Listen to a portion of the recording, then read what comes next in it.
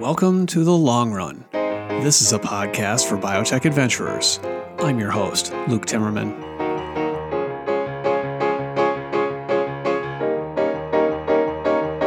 Today's guest is Jigar Raythatha.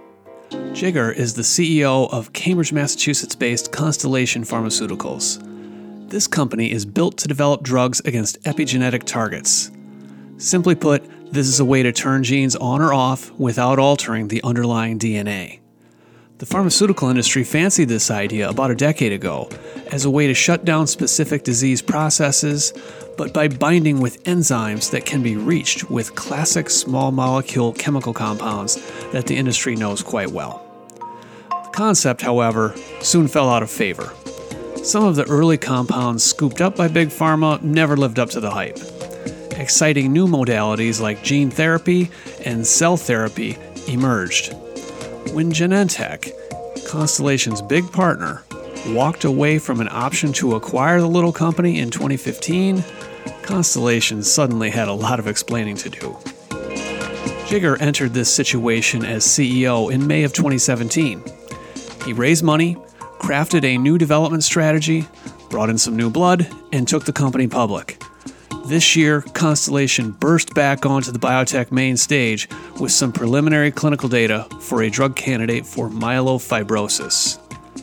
The compound, CPI-0610, is a bromodomain and extraterminal domain inhibitor. It has been tested in a phase 2 study known as Manifest, as a single agent and in combination with ruxolitinib, the JAK inhibitor marketed by Incyte as Jakafi. Constellation has looked at treatment-refractory patients as well as people getting their first treatment. The results are striking, as I discussed with Jigar in the latter part of the show. More than 90% of patients are seeing improvements in spleen volume reduction and in total symptom scores, while also seeing their hemoglobin counts, which were depressed, come back up closer to normal. Results were even better in the first 4 treatment-naive patients. You can see the abstracts published on the American Society of Hematology website in advance of that medical meeting December 4 to 7, 2019 in Orlando. Constellation will be presenting updated data at that meeting. Constellation stock touched a low of about $4 a share this year. But as of this recording, heading into the ASH conference, the stock is worth $46.56 a share. A market valuation now exceeding $1.5 billion. That is a turnaround. Now, before we start the episode, I'd like to tell you about the newest sponsor of The Long Run. Precision Nanosystems is lowering the barriers to developing gene and advanced therapies. Precision Nanosystems is a global leader in technology and solutions for developing RNA, DNA, CRISPR, and small molecule drugs, rapidly taking ideas to patients. In working with over 100 biopharmaceutical companies globally, Precision Nanosystems' expertise and proprietary technology is at the heart of many of the leading gene therapies under development today. Precision Nanosystems' nanomedicine development and manufacturing platform and reagents provide outstanding reducibility, versatility, and scalability with an intuitive workflow that requires no prior expertise. Precision Nanosystems can partner with you to bring your programs to patients successfully. To learn more about Precision Nanosystems, please visit www.precisionnanosystems.com. And are you a marquee service provider, eager to get your name out in front of the biotech leaders who listen to The Long Run? Stephanie Barnes can help you learn more about sponsorship opportunities. Find her on the contact page on timmermanreport.com.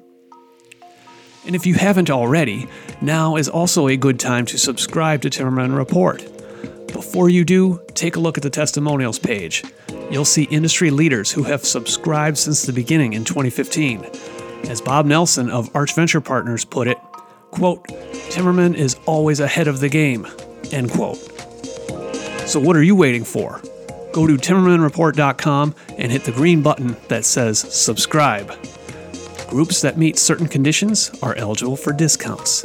Ask me, Luke at timmermanreport.com.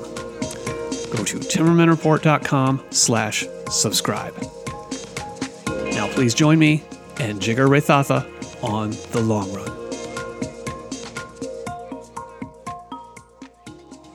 Welcome, Jigar Raythatha, to The Long Run. Thank you very much for having me, Luke.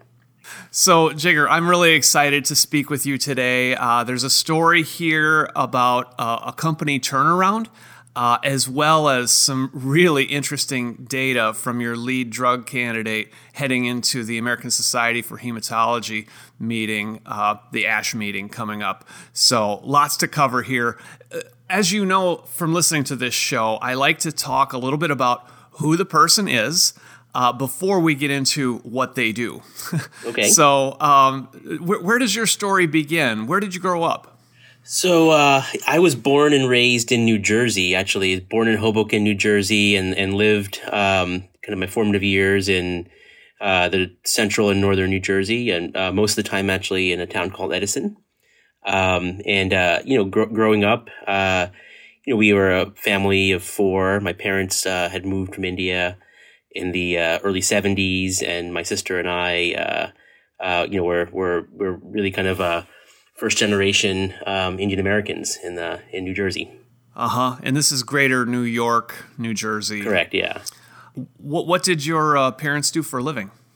So they were business people. They owned a small business. They had a few actually retail stores of ladies' clothing stores actually. And I actually spent a good chunk of my youth helping them out in various ways in that business. And it was probably a very formative experience for me in terms of learning a variety of different things that probably helped me today.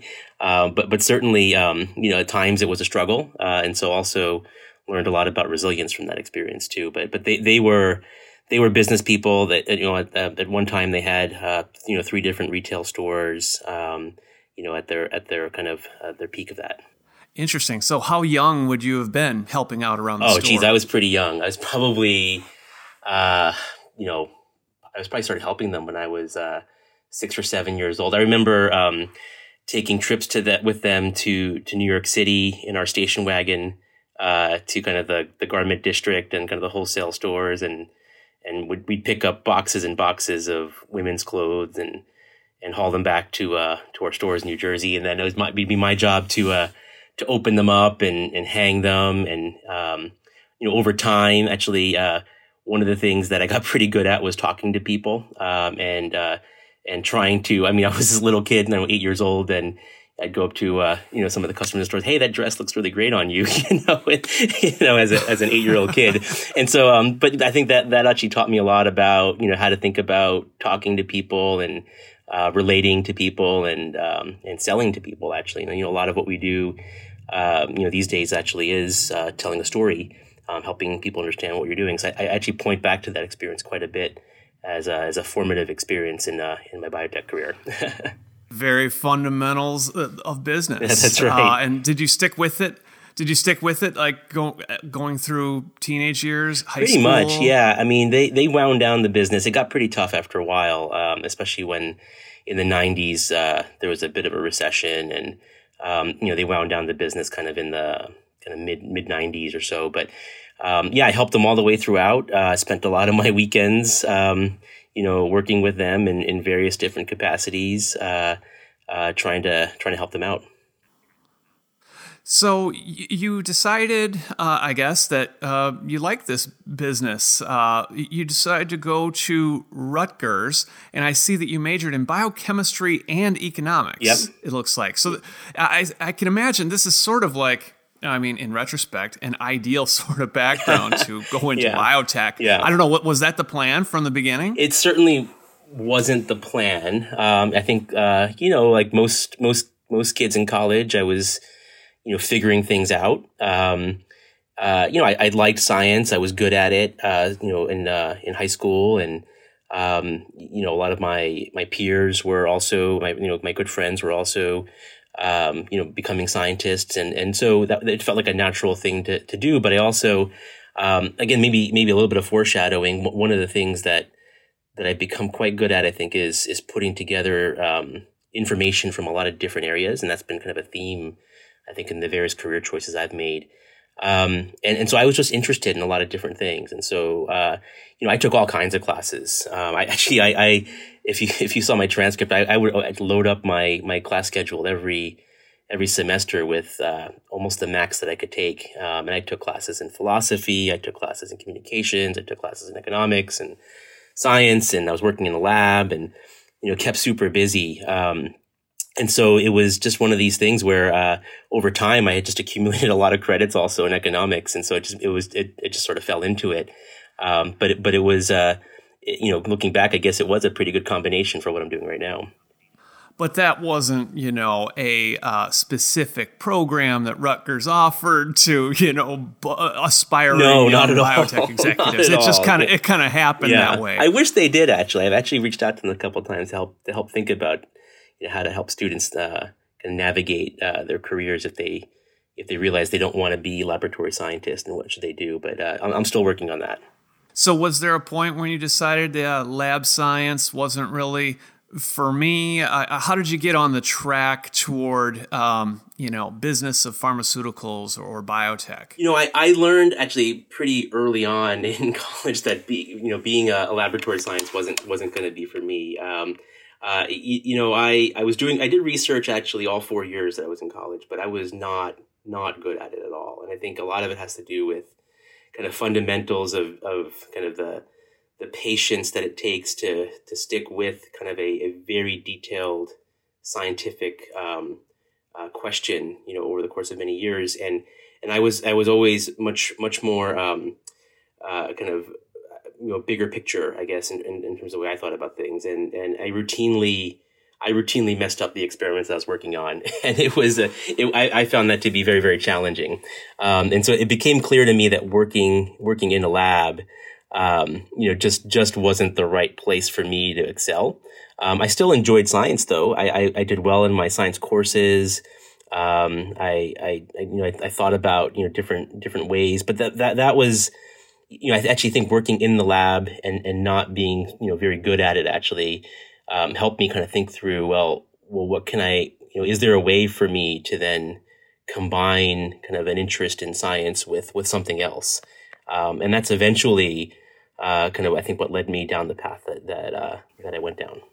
So you finish up your degree at Rutgers, you go on to get an MBA at Columbia. What was the thinking there?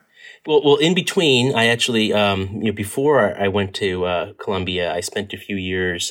My first job out of college was working at a consulting firm called A.T. Kearney, and it was, typical management consulting. I think the first project I worked on was at Nabisco, and we were working on plant operational improvements. And the next project I got assigned to was actually at Roche, and I was super excited that it was maybe I would get to combine kind of science and business.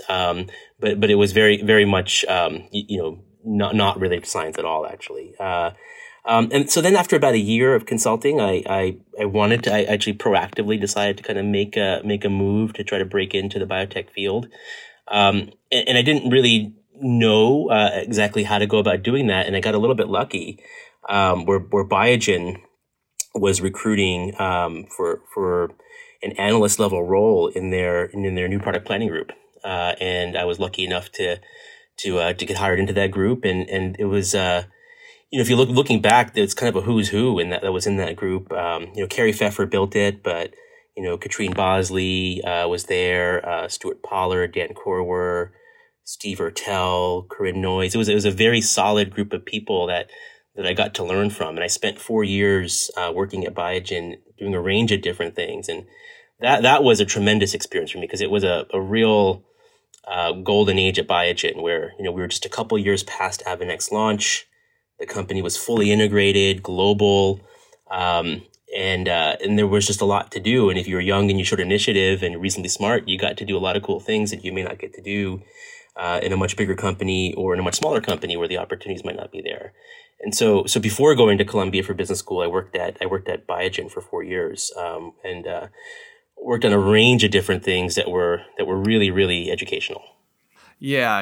And this would have been late 90s, early 2000s. As you say, Avonex was just then taking off, and Biogen had to figure out how to maximize that and also, keep the pipeline moving along and build a bigger sustainable company. That's right. For the long term. Yeah. So there was a lot of strategic thinking that went on, and that group that I worked in was kind of the nerve center. And the way that I approached things was really just being an information node, to get, scientists and business people and clinicians and manufacturing folks just kind of talking with the right language. And actually the job that I enjoyed the most there was actually kind of a program management, program leadership type of role, because it allowed me to really, dig into, how do you get a drug and move it forward. Which was quite gratifying. I also did some, really interesting deals and things of that nature. But the program leadership, the program management piece of it, I thought was tremendously educational in biotech. It's something that people should really consider doing at some point in their career. Okay. Now, this is actually funny. You mentioned 4 years. I notice a pattern here throughout your career. You tend to go somewhere about 4 year. You work in 4-year chunks and then you move on. What's that about? My wife was asking me this yesterday. She's like, "How long have you been back at Constellation?" And I think it's coming up on 3 years. And she's like, "Okay, you have a year to go." And I was like, "No, that's not the plan. It's just I guess it's certainly not the plan going into it. But I guess it's enough time where these companies can change and grow and you can have a real impact, and it's a good moment to kind of, think about where you are and reflect and whether you have an opportunity to keep growing in the role that you're in. And so it just so happens that it's happened to me every 4 years, but certainly not the plan and certainly not what I'm planning right now. So you have this experience at Biogen. It's a good one. You learn a lot. You're in your 20s and you're thinking, okay, this biotech thing, this is for me for the long term. Is there anything of great importance going to Columbia, or is that just like getting a credential and learning a few more things to advance longer term? Yeah, I guess I never took the step of getting an advanced degree in science. Although I was really capable at communicating along those lines. I did think that having some type of advanced degree would be important. Looking back, I'm not sure it's crucially important, but I definitely did learn a ton at Columbia. I met a lot of great people, broadened my horizons a bit, and got to live in New York City for a little while too. And so that was really the thinking behind that. But I did go into business school with a which was I wanted to graduate and get a job in venture capital. And I have to admit, it wasn't for all the right reasons. It was really for probably all the wrong reasons, because I just thought it was a really cool job to have. And that was the plan. That's what the plan I went with going into it, and what I did coming out of it. Wrong reasons, like what?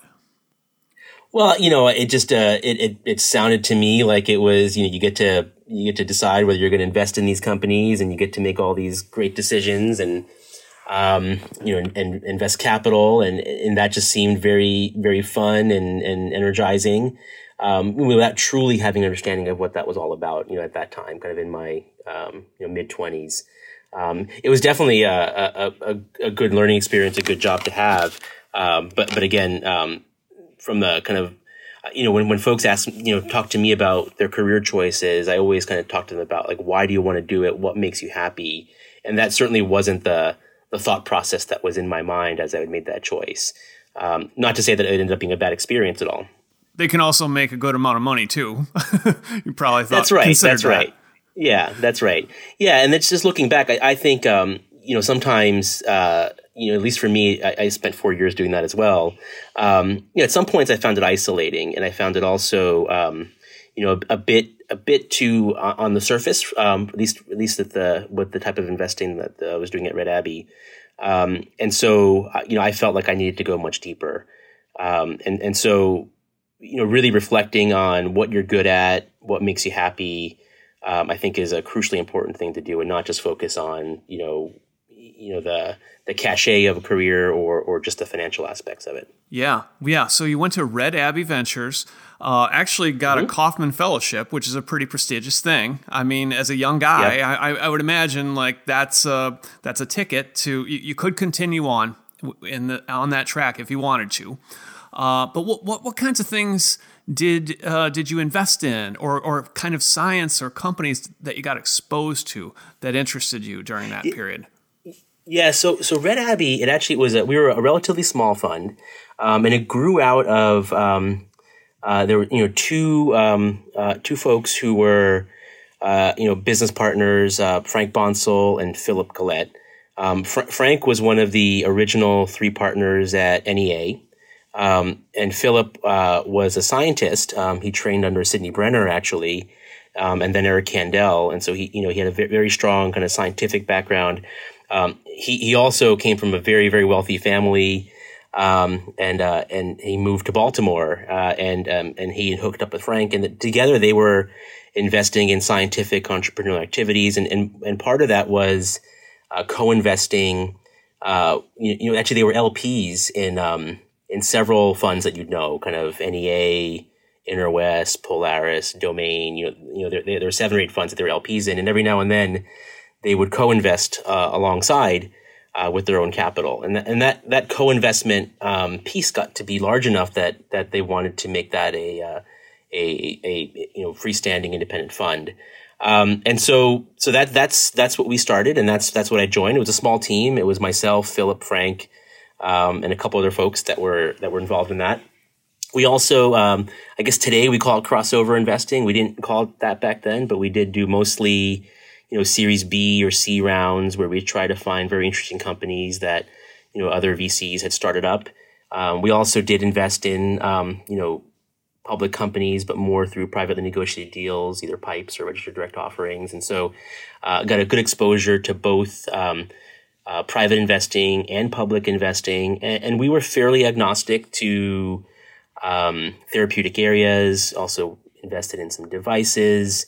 And so it was actually, looking back, it was a wonderful opportunity to get a lot of exposure to a lot of different types of companies, different people, as well as public and private investing in a very interesting time in the market, actually. And it's something that I remember very clearly because, I mean, you probably remember that was a very, very choppy time in the market. Which years are you talking about here in venture capital? 2005 to 2009. Oh, yeah. I remember that well. So, yeah. And, and the public markets were actually working. I mean, companies were getting public. They were raising money.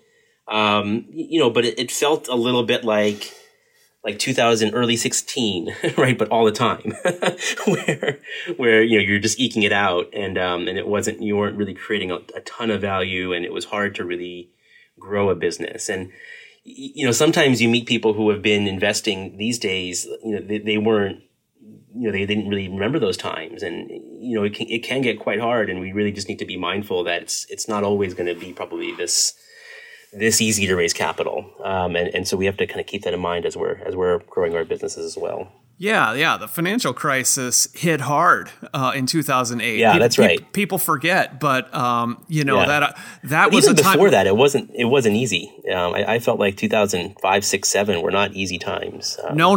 The number of IPOs in those years was minuscule compared to what we see today. A dozen or a couple dozen companies would go public all year. That's right. And then the financial crisis hit, and all kinds of investors turned conservative. And so what happens to biotech in their portfolios then? It's sort of like the first thing to get rid of. So it was a very hard, lean time. But I was paying attention. I was writing then, and there was a whole lot of cool science. The science was continuing to make progress, and you saw this too. Yeah, this is how you got introduced to Constellation, right? That's right. And it's funny. What's new now was new back then too. So it's a lot of things that were just actually starting to take form. Kind of cell therapy was just starting to take form back then, and no one was really paying attention. Oncolytic viruses and gene therapy. No one really paid attention to that stuff back then, and now people really are. But that's right. It was from that experience that I decided to move back into the operating world. Where I found myself was particularly with the type of firm that Red Abbey was. It was hard. I felt like it was hard to have a true impact. And while I greatly enjoyed learning about a whole host of different areas and meeting a ton of people, both investors and entrepreneurs, I really longed to kind of get deeper into things. And it was just very, very difficult. We had 25 different companies in our portfolio, and we were a relatively small investor as well. And even the bigger investors, I felt like had a tough time getting overly deep.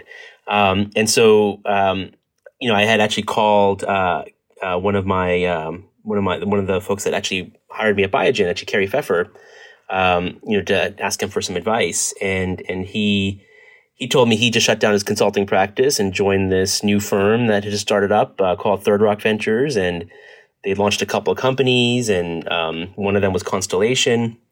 And they're looking for someone to do all things business. And I flew up to Boston. I met the team, and it was incredibly exciting. Mark Levin was the interim CEO, and Bob Tepper was the interim CSO. And this new exciting area of epigenetics had endless possibilities, and we were super early. And it was an opportunity for me to really stretch into an area that was very different. I hadn't worked in small molecules really before, directly.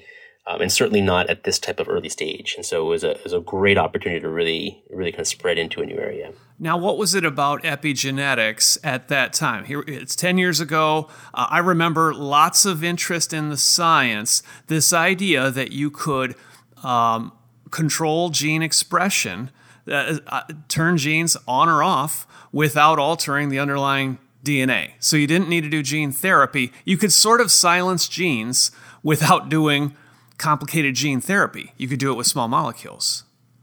Yeah, and I think it's still a tremendously exciting area that is not at its infancy. Maybe we're kind of more toddlers or maybe kind of getting into the tween years now in terms of understanding kind of what these targets are, what they do.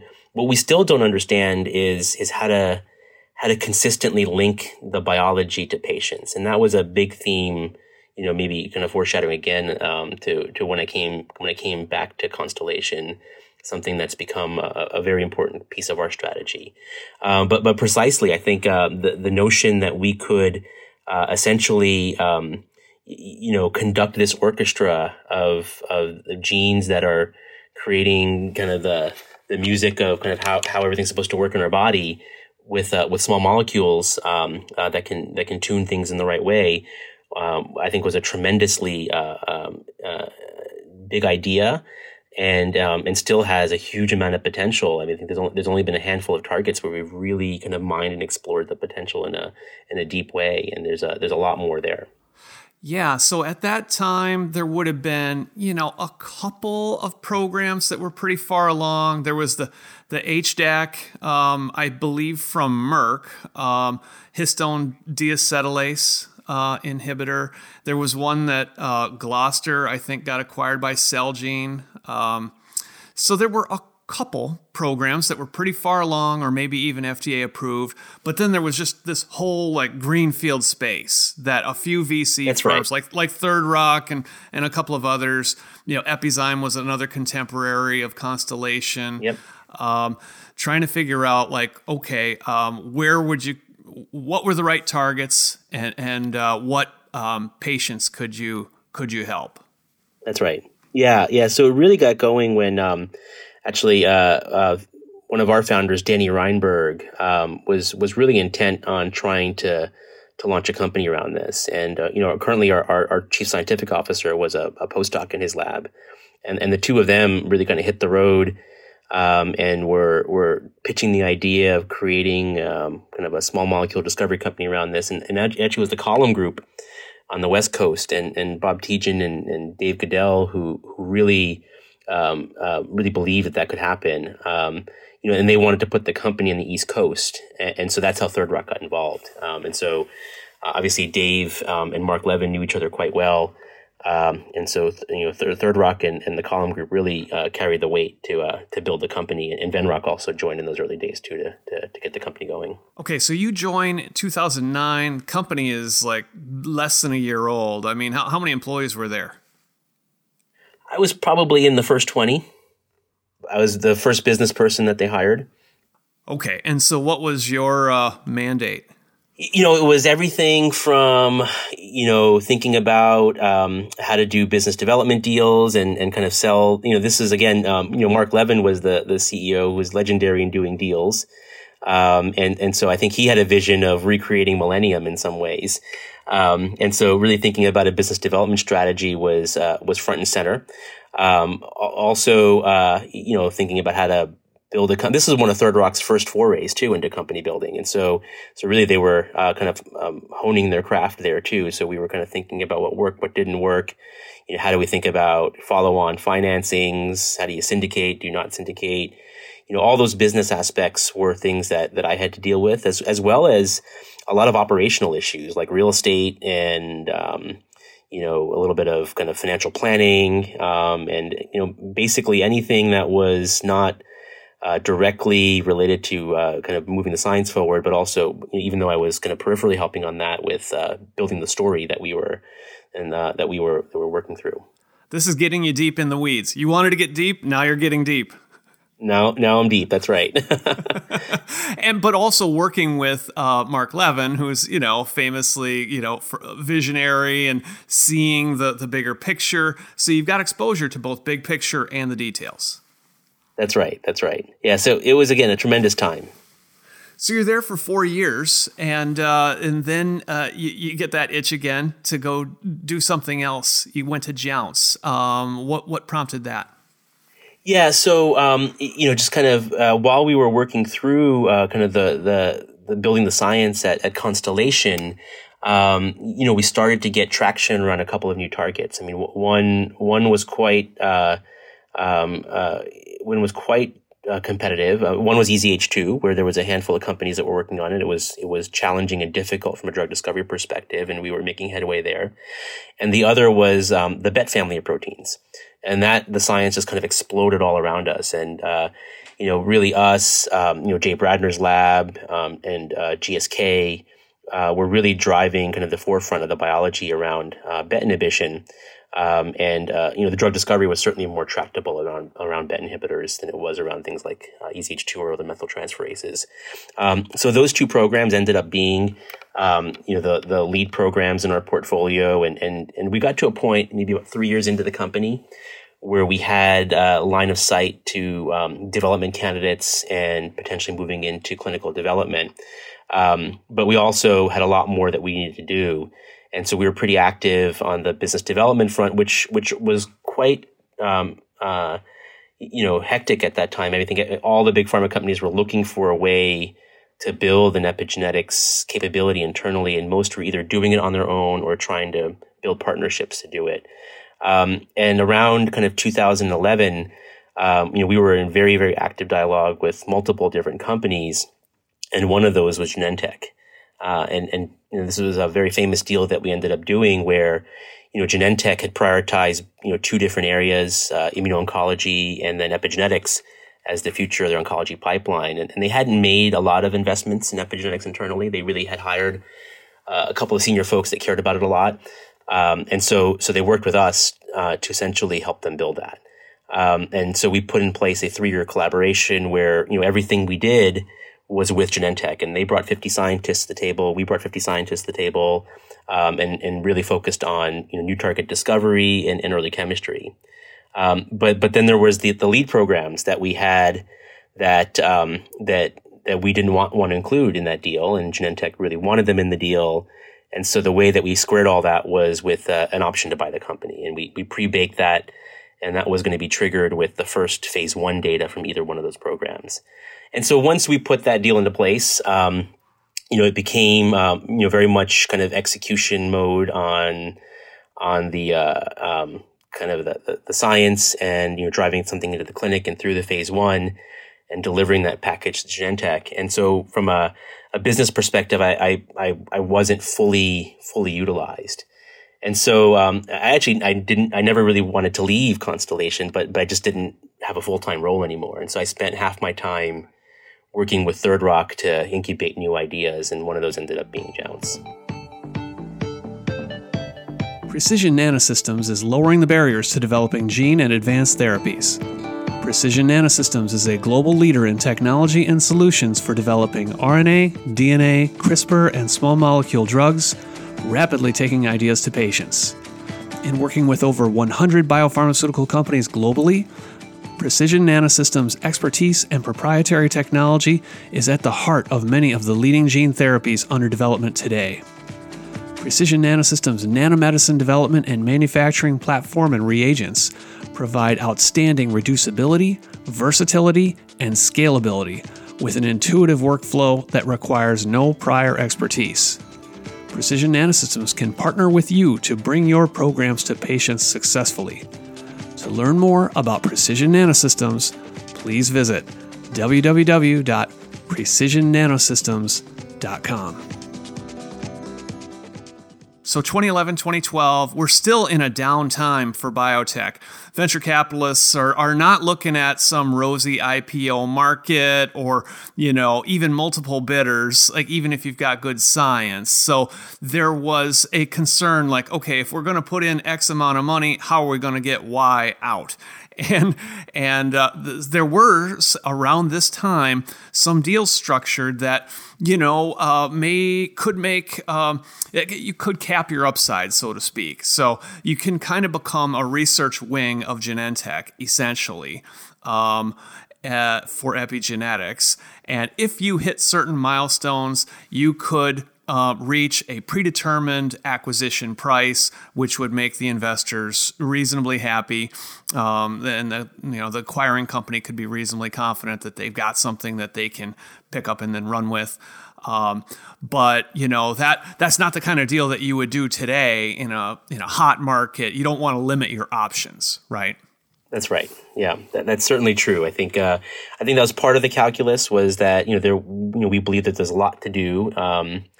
And we had already raised by that point $75 million, and back in those days, that was quite a bit of money for a preclinical stage company to have raised, and the prospects of the investors achieving some type of liquidity through a public market was non-existent.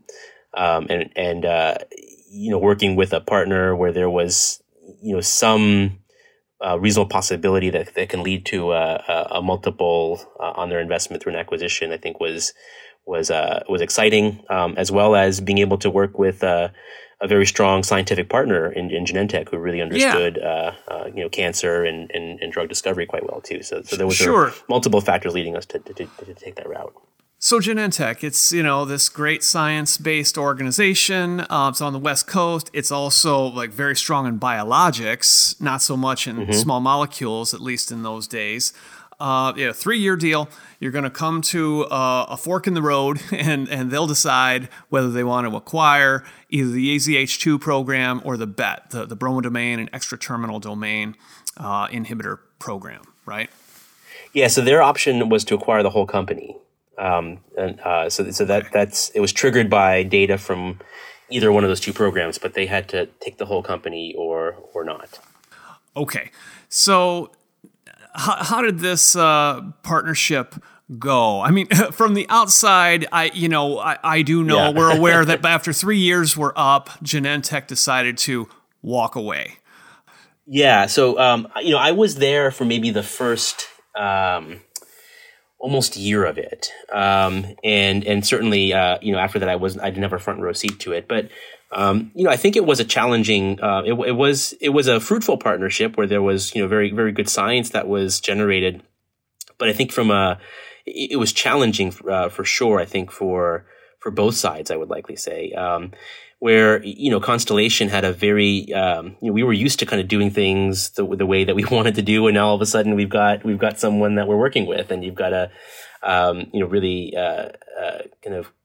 kind of bend to a little bit of the compromise of what their needs are too, and this is one of the things that companies really need to keep in mind as you're entering partnerships is that anytime you're working with a larger company, even through the best of intentions, they've got likely a much larger portfolio and a much different set of decisions that they're managing than you are. And that certainly was the case, with Genentech, where we felt that, hey, we've got this great kind of program that moving forward, we want to unleash resources in a way that we would have done ordinarily, in a much more, much less risk averse manner. And for Genentech, it was like, well, we have got to take it to the RRC and it's going to compete against, everything else in our portfolio before we decide to kind of unleash those resources. And so certainly, issues like governance and things of that nature became quite clear as the importance of those types of things. And I think those ended up being quite challenging for Constellation and Genentech to really align on over the years. And while I don't think anyone really likes to say this, but probably had some impact on why they chose not to acquire the company too. Well, it's a natural tension between small and large company. You've got a couple of programs that are your bread and butter, and it's like do or die with those things. That's right. And there's an urgency and a speed and a focus that comes with that. That's right. And that's just not the nature of a larger company. As you say, Absolutely. They've got other things to do. That's right. But okay, so 3 years come up, and then they walk. And I remember there were people. Now you weren't there at this time. You had left, as you said. You had found some other things to do with Third Rock, and there was this company Jounce. I don't really want to spend any time on your period at Jounce, okay. But at Constellation, they held like a little independence party and tweeted about it in 2015. Yeah. And I remember, I think a lot of people looked at this like, well, wait a minute, Genentech walks. Yeah, that doesn't really look good. Like maybe it's just not that promising, right? I mean, if it were really hot stuff, Genentech would have bought the company. Yeah. And wait a minute, you guys are having a party? What's that about? Yeah. So probably not the best kind of choice of memes to use. But just knowing what the company was going through, I understand why that happened. The way that deal was structured, Genentech. They were trying to figure out what Genentech was going to do for quite some time. I think Genentech took every last second that they could take. And so, which was probably quite frustrating for the folks at Constellation. Especially going into and living through kind of 2014 and 15, which was some of the hottest capital market years in the public market, and having that kind of pass them by was probably quite frustrating to see. So I understand it. Probably not the wisest choice of internet memes to use, though. Okay, so you in 2013, just as a short detour, you go to Jounce. You're one of the very first employees there, building up that cancer immunotherapy company across town. Really, grew that up into a nice success. 100 employees, took that thing public. But then 2017. You get a call from someone, I guess, on the board at Constellation, like, hey, Jigar, you want to come back? Yeah, so we actually had it was one of those moments again where it was quite clear that after it was 4.5 years at Jounce, we did a really nice deal with Celgene, and we took the company public, and so from again kind of a strategic perspective. I felt like I had accomplished a lot, and where the company needed to go was more, I guess experts in certain areas, things like, finance and execution mode. And that's not kind of where I was, at least at that time. And so it just became apparent to me that, it was likely the right time to look to do something new. And so I talked about it actually pretty openly with the leadership at Jounce, as well as some of the board members at Jounce.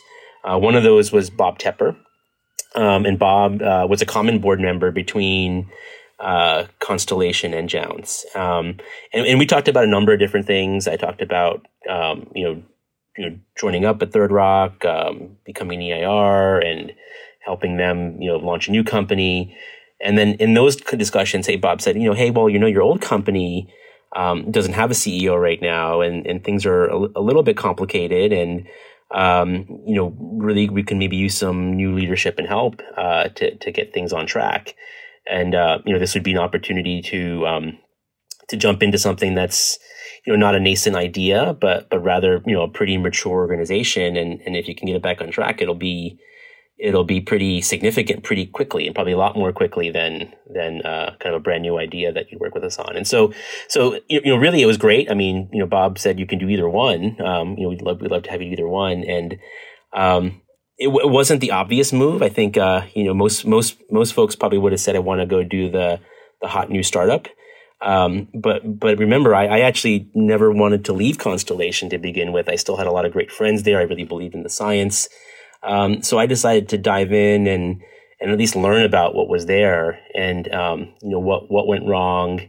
And, after looking at that for a few weeks, really got the conviction that we could, figure things out, and probably, rather quickly as well. So I took on that challenge. You were the chief business officer at Jounce, so in the senior leadership team, but, this also represents a chance to come in for the first time as a CEO to really put your stamp on things and run things. And by this time, you're about 40, I guess? Yeah, about that. Yeah. So just turned 40. That's right. So you're right. You've got enough experience, the right kind of experience. You know this field well. This appealed to you. But by this time, epigenetics is, kind of old news, right? Everybody's like hot over, gene editing, and gene therapy is back again, right? This was like not the obvious hot new thing. Yeah. But I actually have a really good perspective on that sort of thing. I mean, I remember when I first started working in the biotech industry, cell therapy and gene therapy were dirty words. Right? You wouldn't go near that stuff with a 10-foot pole. And so I sort of felt like, again, we were in the early innings of understanding what the power of epigenetics could be. And the main thing that I thought was missing, and this was actually a great lesson that I learned from my time at Jounce, was, we were all about translational science at Jounce, kind of linking patient populations to biology.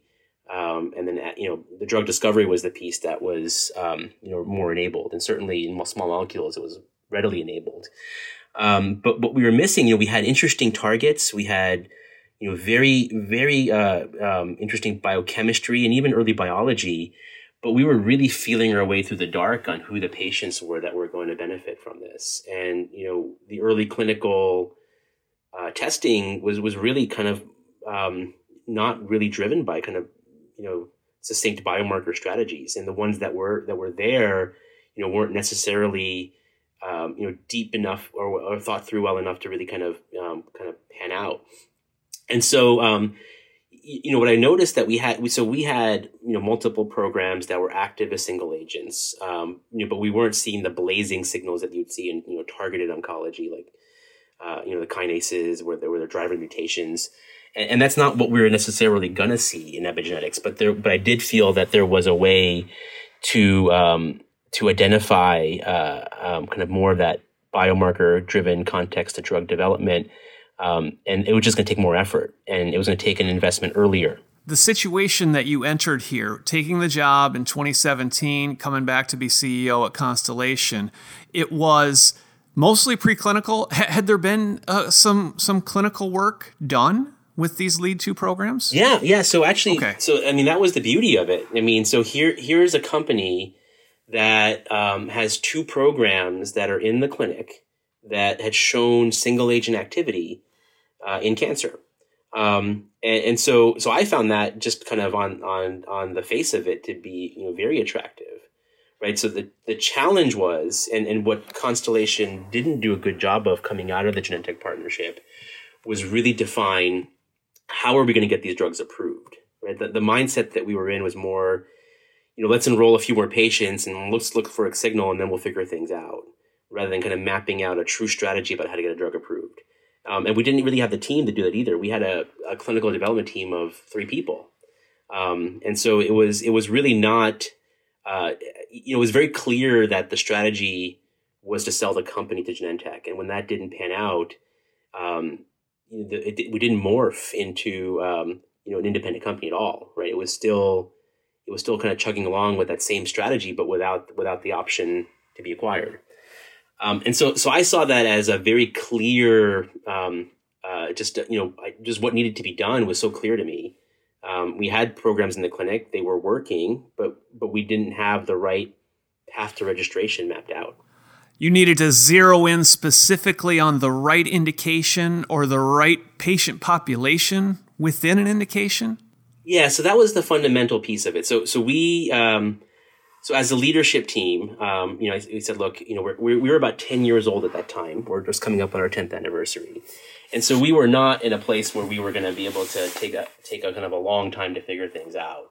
And so one of the things that, we kind of wrote out a one sentence vision statement that kind of captured everything that we would do. And that was part of that was to launch a drug in the next 5 years. And then also to have a pipeline that was translationally driven, where we'd be able to identify who the patients were and be able to have the biomarker strategies in place to pursue those with first-in-human trials. We were past that. We were out of the gate already with our BET and EZH2 programs. So we'd have to backfill some of that. And that was the mindset that we went at it with. And everyone bought into that, but that made it super clear then. So, okay, we want to launch a drug in 5 years. The lead programs were both being developed in lymphoma. This was in 2017. CAR Ts were about to be approved. Epizyme was ahead of us in lymphoma for EZH2. There were multiple different combination studies that were ongoing with different targets. And so it just became clear that if we're going to launch a drug in 5 years, it wasn't going to be in lymphoma. Well, and you've got other things to worry about too. I mean, you got no more money, research support coming from Genentech, so you got to raise some money. You got to recruit some people in clinical development in particular. Yep. and you've got to, I would imagine, deal with all this external negativity in the world. Because I bet for the first 6 months or a year, the first question anybody wants to ask you is why did Genentech walk? That was one question. The other question was, well, how is this different from Epizyme? And I don't get those questions at all anymore. So really happy that we were able to kind of, traverse through that. But you're right. I mean, and part of getting folks to, understand and want to invest in the story was to demonstrate that we could execute on the new vision. That did require, substantially morphing the team. We brought in a new CMO. We brought in a new head of business development, a new CFO, a new head of legal. We promoted somebody from within to CSO. And so it was pretty much a brand new team, almost top to bottom, except for a couple of exceptions. And you needed to do a couple bridge financings. I mean, how much money was in the bank? Were you guys starting to run on fumes after a while? Yeah, so, I mean, the great news is that we had very, very committed investors. And in particular, the Column Group was tremendous. And they had strong conviction that the underlying science at Constellation was strong, and they were going to stick with it. And not only did they stick with it, but they actually put together, and this is even before I got there, a syndicate of investors of their own limited partners to support the company. And that was a blessing and a curse at the same time, because I think it also it didn't put adequate pressure on the management team to really figure things out. Without that kind of that cushion that they had there. But they had raised post Genentech, they had raised $100 million over kind of a 1.5 year period. So you're not in danger of running out of money. Yeah, but we didn't have a year of cash either. So we had to figure things out quickly, and we did have to raise external capital.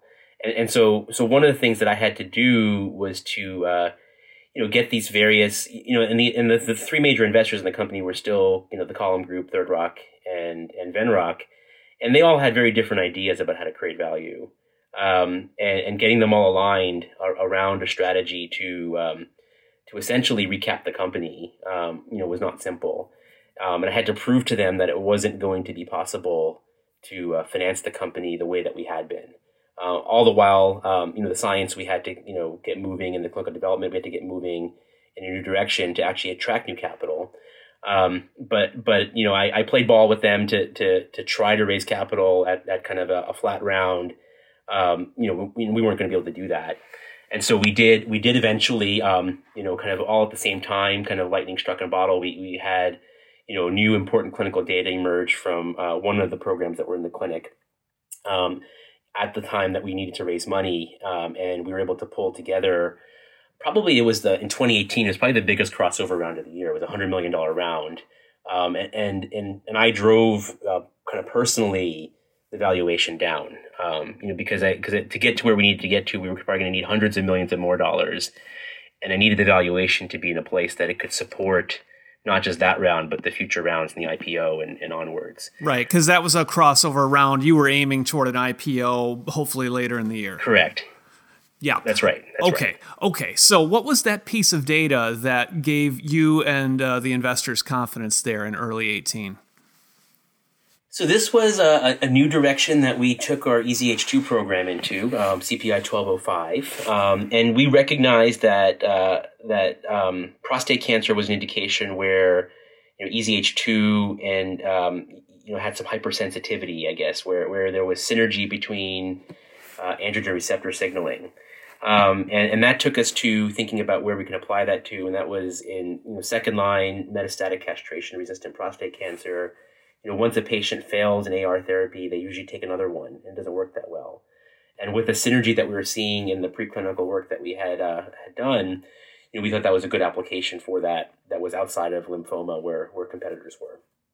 And the first 3 patients that we treated had these blazing responses. I mean, they had their PSA dropped 80%. One patient had their bone mets disappear. Another patient had a partial response by RECIST, which is quite rare to see in prostate cancer. And that got everyone pretty, really excited.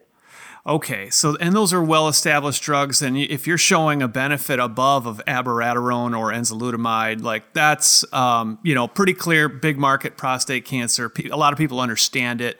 That's a story you can tell. Okay, but what about this BET program, and how did you end up on myelofibrosis as the right indication? So in the meantime, we had in the background, we had this data in MF emerging, and it was a little bit on a slow burn. So we were, so the Achilles heel of BET inhibition has always been on target, cumulative, irreversible thrombocytopenia. And that's why we haven't seen more BET inhibitors advance in the clinic. Thrombocytopenia, for those unfamiliar, it's like a decrease of platelets, and it leads to bleeding, can lead to bleeding episodes. That's right. Correct, yes. And so what we noticed with CPI 0610 is that we had a very different profile. We did see on-target thrombocytopenia and platelet reduction, but it was not irreversible and it was not cumulative, and we had a nice window to work with where we saw activity at a whole range of doses below the maximum tolerated dose, where we saw thrombocytopenia as the dose-limiting toxicity. And so we dug into investigating kind of what was behind that, and that led us to the biology behind myeloid cells, and specifically the differentiation of myeloid cells into megakaryocytes. Now, megakaryocytes are the key cells that create platelets. They're the ones that are being inhibited by BET inhibition. But there was an insight there. Again, this is kind of going back to the translational mindset, that those are also the cells in the bone marrow that are proliferating, that are crowding out healthy cells, that are damaging the environment by spewing out kind of inflammatory cytokines. And so that if we have this window that we can take advantage of that no other BET inhibitor has been able to, that maybe we could provide a respite to the bone marrow to heal. And as we kind of articulated that, one of the clinical investigators who was working with us, Ron Hoffman at Mount Sinai, said he was really enticed by the idea and wanted to try it. And we kind of took a flyer on it, and we modified our AML trial, which we were about to bring to a close, and just let them enroll a few patients. And lo and behold, those patients all started responding too. So we had these 2 programs which were kind of struggling to find a footing, and now both of them were seeing these blazing responses in 2 different areas that we had not conceived of before. And myelofibrosis, for people not familiar, I mean, it's just like the name sounds, myelo. It's these blood-forming cells.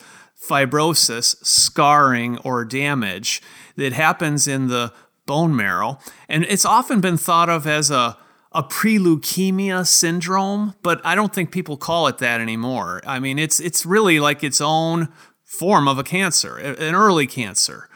And it affects quite a few people, tens of thousands. It's not a very, very tiny indication. And there's not a lot there. A lot of people have tried. There's Jakafi now, the JAK inhibitor, but not a lot more. So like I'm sure you sized this all up and thought maybe there's a role for us. Yeah, and absolutely, especially with the results that we were seeing. I mean, the patients that Ron Hoffman had enrolled in the study were, probably the sickest of the sick patients. And these patients, most of them had mutations that predict for non-responsiveness to Jakafi. These patients were had very poor prognostic factors. They were all anemic. One of the 4 patients was transfusion dependent, getting transfused as a result of their bone marrow not doing its job. They were unable to produce enough red blood cells, and they relied on blood transfusions, every 3 or 4 weeks. That patient is now, the last time we reported results in this patient was April 17th, and this patient was 69 weeks without a blood transfusion and counting. And so now it's been at least, 6 more months now. So that's been, those are the kind of results that we were seeing. But, remember, this was, we kind of took a flyer on this. We amended our AML protocol. It wasn't quite ready to be a full-fledged MF study. And we had one site, one investigator was enrolling patients. So we really had some operational work to do to get that kind of moving in the right direction. But Jigar, just to pause here, you through studying your the cleanliness, let's say, of the side effect profile, is that how you came to better articulate that mechanism about the activity with dampening down the NF-kappa B and the TGF beta signaling, which is a big part of the problem? Yeah, so precisely. I mean, one of the things that we do know about BET inhibition that it does have an impact on inflammation, and inflammation is a big part of MF. But the new insight was really this insight around myeloid cell differentiation, and the cells that are responsible for reducing platelets are also the cells responsible for driving the disease or causing the disease. And so if we have a window there, where we can affect those cells without having rampant thrombocytopenia, that was the key insight. And that's really played out where we're actually, modifying these patients' disease and their fibrosis is reversing. The scarring of the bone marrow is actually, getting better, which is, very rare to see. And so it's really kind of played out in the exactly the way that we had hoped it would. Well, so this, you started with the science. I mean, you had people who had been working for long years on the science, and now you're finding a patient population that looks promising. And that's when you just decided to prioritize this manifest study with multiple cohorts, both the sickest patients and some who are treatment naive. And this is the data that you are now preparing to present here at ASH. The abstracts are up there live on the website. You've announced it. And this is the part that made me and I think the stock market say, wow. For people who have not seen it, you're looking at a variety of different endpoints here. It's a little different with myelofibrosis than your typical cancer. You're not looking at tumor shrinkage. You're looking at things like spleen volume reduction, total symptom scores. But you're seeing more than 90%, like 29 of the first 31 patients seeing spleen volume reduction. And total symptom score, 26 out of 28 patients seeing improvements in their symptoms, 93%. I mean, wow. And not just a little, but like a lot of improvement. Yeah, and so these are the patients that have, the specific data you're referring to are the patients that have already failed Jakafi and really don't have any other options. I mean, there's recently another JAK inhibitor that was approved that looks very, very similar and may have a bit more of a safety kind of hurdle. So there's really not much available to these patients. And so to see these types of effects, not just on the spleen, but symptoms, but also reversing their fibrosis in the bone marrow, and then also seeing that translate into natural improvements in hematologic function, like hemoglobin increases. So now these patients aren't as tired as they were, and they don't need to get transfused as often. And some patients have become completely transfusion independent. And so those are pretty striking effects. The challenge in that context is that there's nothing approved in this post-Jakafi setting. And so how do you think about the right endpoints? How do you think about the right studies to do to get a drug approved, even though we have really striking, compelling data? Is not simple, and we do have things that we think that are our path forward there. But that's kind of what led us to then thinking about, we've got this ability to have this impact on patients. We actually have already shown that we can combine 610 with Jakafi and have an effect, and also do it safely. And so that led to the aha moment that we should perhaps not just focus on the Jakafi failures as our primary strategy, but rather shift our primary strategy to JAK inhibitor naive patients. So essentially move front line and try to establish a new standard of care. And so there was a second abstract that also published that showed our first 4 patients in that JAK inhibitor naive setting all had a response both on spleen and symptoms. And those are the key endpoints that you'd use for an approvable study. And so now all of a sudden it became crystal clear how to get the drug approved, as well as a much larger opportunity to change standard of care and to really essentially grow the MF. The number of patients that could benefit from a therapy in MF could now grow because there's a number of patients who can't tolerate Jakafi. Now we can potentially access those patients and provide them a new therapy. And so I think that's what the major excitement is all about. I think people are really, really excited about the second line data, but the possibility of doing something new in the first line setting, even though it's a smaller number of patients, I think has gotten really, really everyone's attention. Treatment naive patients. Now it's still, as you say, small numbers, 4 out of 4 patients, but that's really encouraging. And you're seeing a greater magnitude of improvement on the spleen Correct. volume reduction and the total symptoms than you did in the sicker patients, which again is encouraging. And as far as safety goes, the thrombocytopenia and the anemia that you might expect, it's down below fewer than 10% of the patients assessed at this point. That's right. Yeah, and again speaks to the differentiated profile of 610 versus other BET inhibitors, and also versus Jakafi. I mean, so one of the things that you'd expect with Jakafi is that 45% of the patients would have grade 3/4 anemia in the first few months of treatment, and so far, we're somewhere around 10%, and these were actually in patients that were anemic to begin with.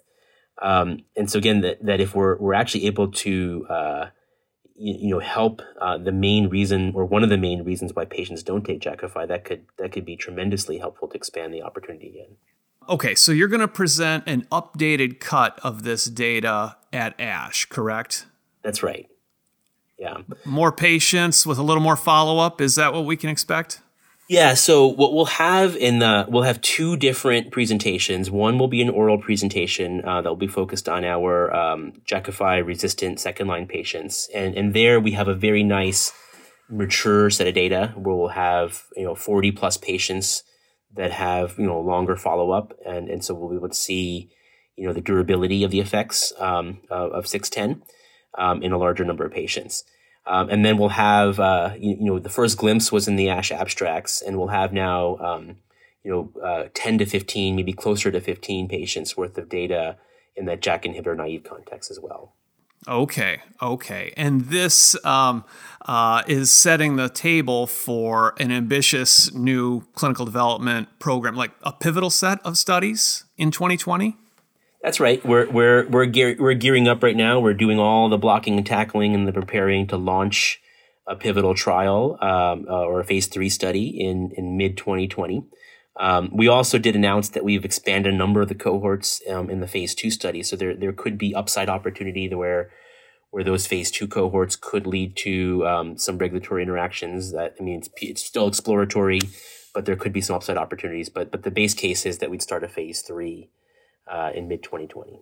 I mean, it's really all happened pretty quickly. I mean, you've only been here for 2 years in your return, or 2.5 years, coming up on 3 years. Yeah. This thing was, it was kind of a little driftless for a while. It got on track. You took this thing public at $15 a share. I think as of this recording, you're somewhere around 40 maybe.